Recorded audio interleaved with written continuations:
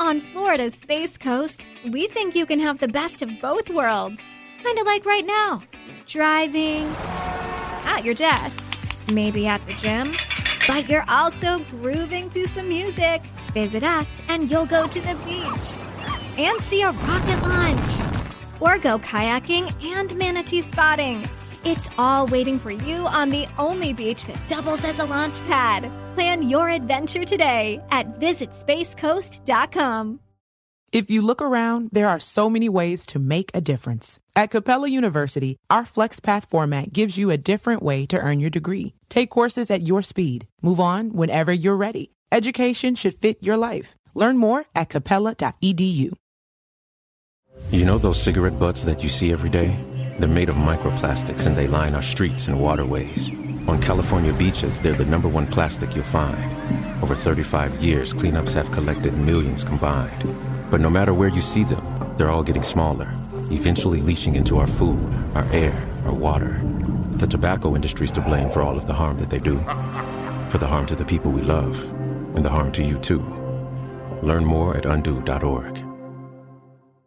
Hola, se supone que este capítulo sería sobre un tema totalmente diferente, pero estoy enferma, lo que hizo que mi rendimiento no fuera el mismo esta semana. Y ya que quiero que ese capítulo tenga toda la fuerza que merece, esperemos hasta la próxima entrega. Por hoy, hablemos sobre otra cosa, sobre pandemia y resfriados.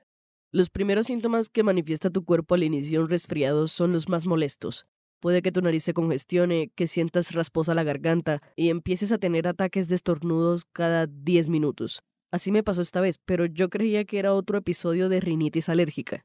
Cuando me desperté el lunes y sentí que todavía no podía respirar por la nariz y vi que mis mocos eran amarillos, enseguida lo supe. Estoy enferma.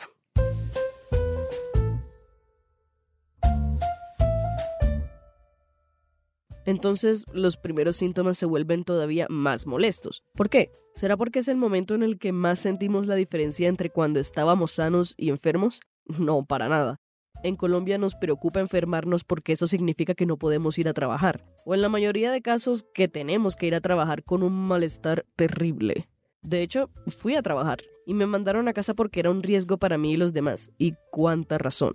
En ese instante me di cuenta de que podía hablar sobre eso.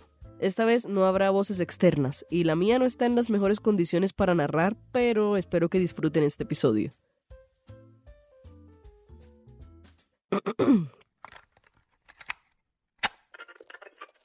Esto es Impertinente. Mi nombre es Paula Cubillos. Quédense con nosotros.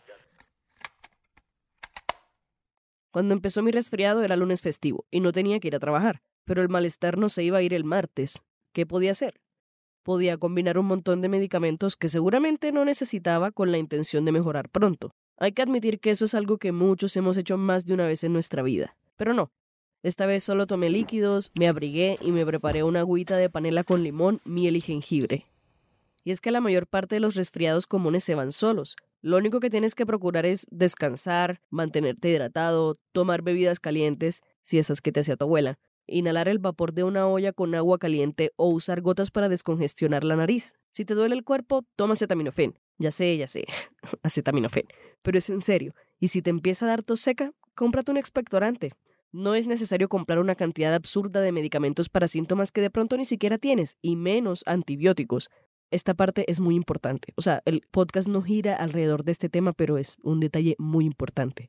Los antibióticos son para tratar infecciones bacterianas, y los resfriados comunes son causados por virus, algo muy diferente. Si tomas antibióticos sin necesitarlos, lo único que vas a lograr es que cuando los necesites, no van a hacer efecto, porque las bacterias en tu cuerpo se vuelven resistentes a los antibióticos. Así que deja de tomarlos como si fueran un dulcecito de mango. Si tienes un resfriado, confía en la aguapanela con limón y presta atención a tus síntomas.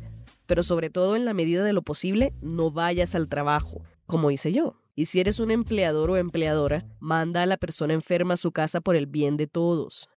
A cualquiera que sea sospechoso de tener COVID-19 se le ordena permanecer en casa. Esa es una medida que debería tomarse frente a cualquier virus. El COVID-19 nos recordó que las enfermedades están en todas partes. Están en las pantallas de los celulares, en las agarraderas de los buses, las mesas, los vasos, las manos de los demás, en fin. La pandemia nos hizo adoptar costumbres que debíamos tener desde hace mucho para evitar contagiarnos. yo soy una persona que se enferma a cada rato. Pregúntenle a quien quieran. Pero desde que comencé a usar tapabocas cada vez que salía a principios de 2020, dejé de tener resfriados y gripa cada mes. Es más, este es mi primer resfriado desde marzo del año pasado. ¿Fue coincidencia? No, fue autocuidado. Lavarme las manos constantemente, llevar antibacterial, usar tapabocas y evitar el contacto con personas enfermas no solo disminuyó las posibilidades de que me diera COVID, también me protegió de otras enfermedades. Por eso voy a seguir usando mascarilla en el transporte público, en el banco, en los hospitales, porque tengo una afición particular a no agarrar cada virus que hay por ahí. Yo sé que aún después de todo lo que hemos vivido, para algunos es difícil entender o llegar a la conclusión de que debemos tomarnos más seriamente los virus. El problema nunca ha sido si habrá o no una pandemia, sino cuándo será la próxima y si estamos listos.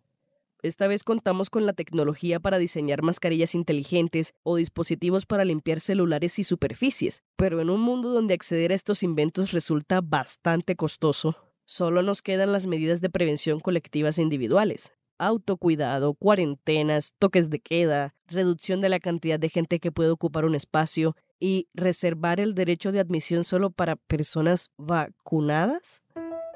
Se confirmó que a partir del 16 de noviembre se exigirá el carné de vacunación a los mayores de 18 años para ingresar a bares, restaurantes y estadios. Podríamos dividir las reacciones de la gente en 3 grupos: los que celebran la medida, los que dicen que es inconstitucional y los que piensan que es inútil ya que en Colombia todo se convierte en negocio. Y si es fácil conseguir una cédula falsa, un carné de vacunación incluso más. Ya, todos tienen razón. Pero pensemos un momento en si realmente esta decisión aportaría algo a la batalla contra el COVID-19. Esencialmente, sí. A menos que seas una de esas personas que está convencida de que dentro de las vacunas vienen chips del gobierno cuyo objetivo es espiarnos. En ese caso te recomiendo dejar de seguir escuchando. Y ya que te preocupa tanto el espionaje, también te sugiero no usar internet ni dispositivos electrónicos inteligentes. Es más, no salgas de casa. Pero bueno, volviendo al tema, es válido preguntarse por qué se le debería negar el derecho de admisión a quienes no se han vacunado. Después de todo, los que se vacunan obtienen inmunidad, no tienen de qué preocuparse, excepto que eso no es verdad. La vacuna sí te ofrece un margen de inmunidad, pero no seas irresponsable, no eres Superman ni la Mujer Maravilla. Todavía puedes contagiarte, y lo que es peor, seguir esparciendo el virus. Si tienes contacto cercano, quizá no te enfermes, y si lo haces, lo más seguro es que los síntomas no sean tan intensos. Ese es el objetivo de la vacuna. Pero en cualquier caso, sí serás portador y podrías contagiar a alguien más. Ok, entonces ¿me estás diciendo que los vacunados tenemos que seguir cuidándonos a nosotros y a los demás? Sí, por supuesto que sí. Tenemos que alcanzar la inmunidad de rebaño, y solo se logra cuando la mayoría de la población es inmune a la enfermedad. Es egoísta pensar que esta batalla no tiene nada que ver contigo. Por eso también es erróneo decir, si no me quiero vacunar, es problema mío. No, lo siento, es problema de todos. Hace una semana, el Dr. Tedros Adhanom, director general de la Organización Mundial de la Salud, dijo que la pandemia acabará cuando el mundo elija acabarla, porque ahora contamos con herramientas adecuadas para combatir el virus. Si es así, ¿por qué sigue estando lejos de terminar? Me atrevería a decir que se debe a 2 razones: a la ineptitud de los gobiernos e instituciones para implementar medidas de salud pública de manera eficiente y a la falta de compromiso de la población en general. Yo sé que puede arder un poco escucharlo, pero sí, nos hace falta creer que esto nos involucra a todos y a todas.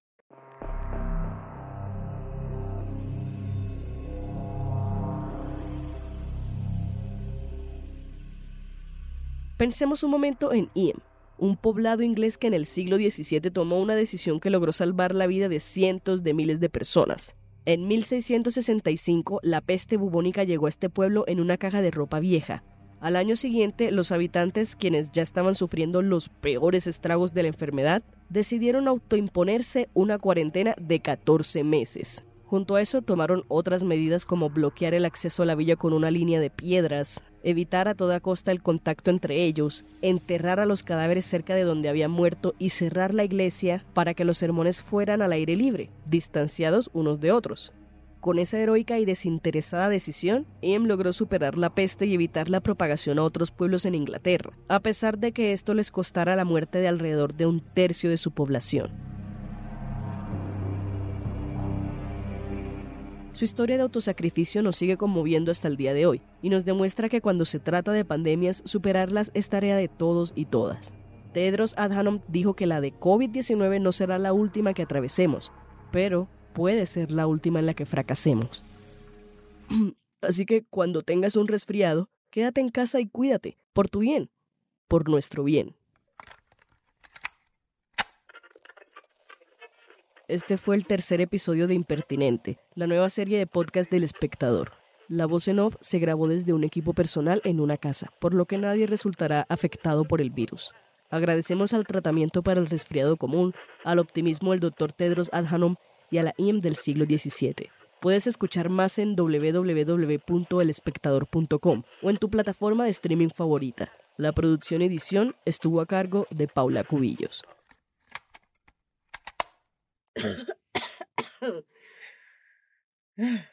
You know those cigarette butts that you see every day? They're made of microplastics and they line our streets and waterways. On California beaches, they're the #1 plastic you'll find. Over 35 years, cleanups have collected millions combined. But no matter where you see them, they're all getting smaller, eventually leaching into our food, our air, our water. The tobacco industry's to blame for all of the harm that they do. For the harm to the people we love, and the harm to you too. Learn more at undo.org.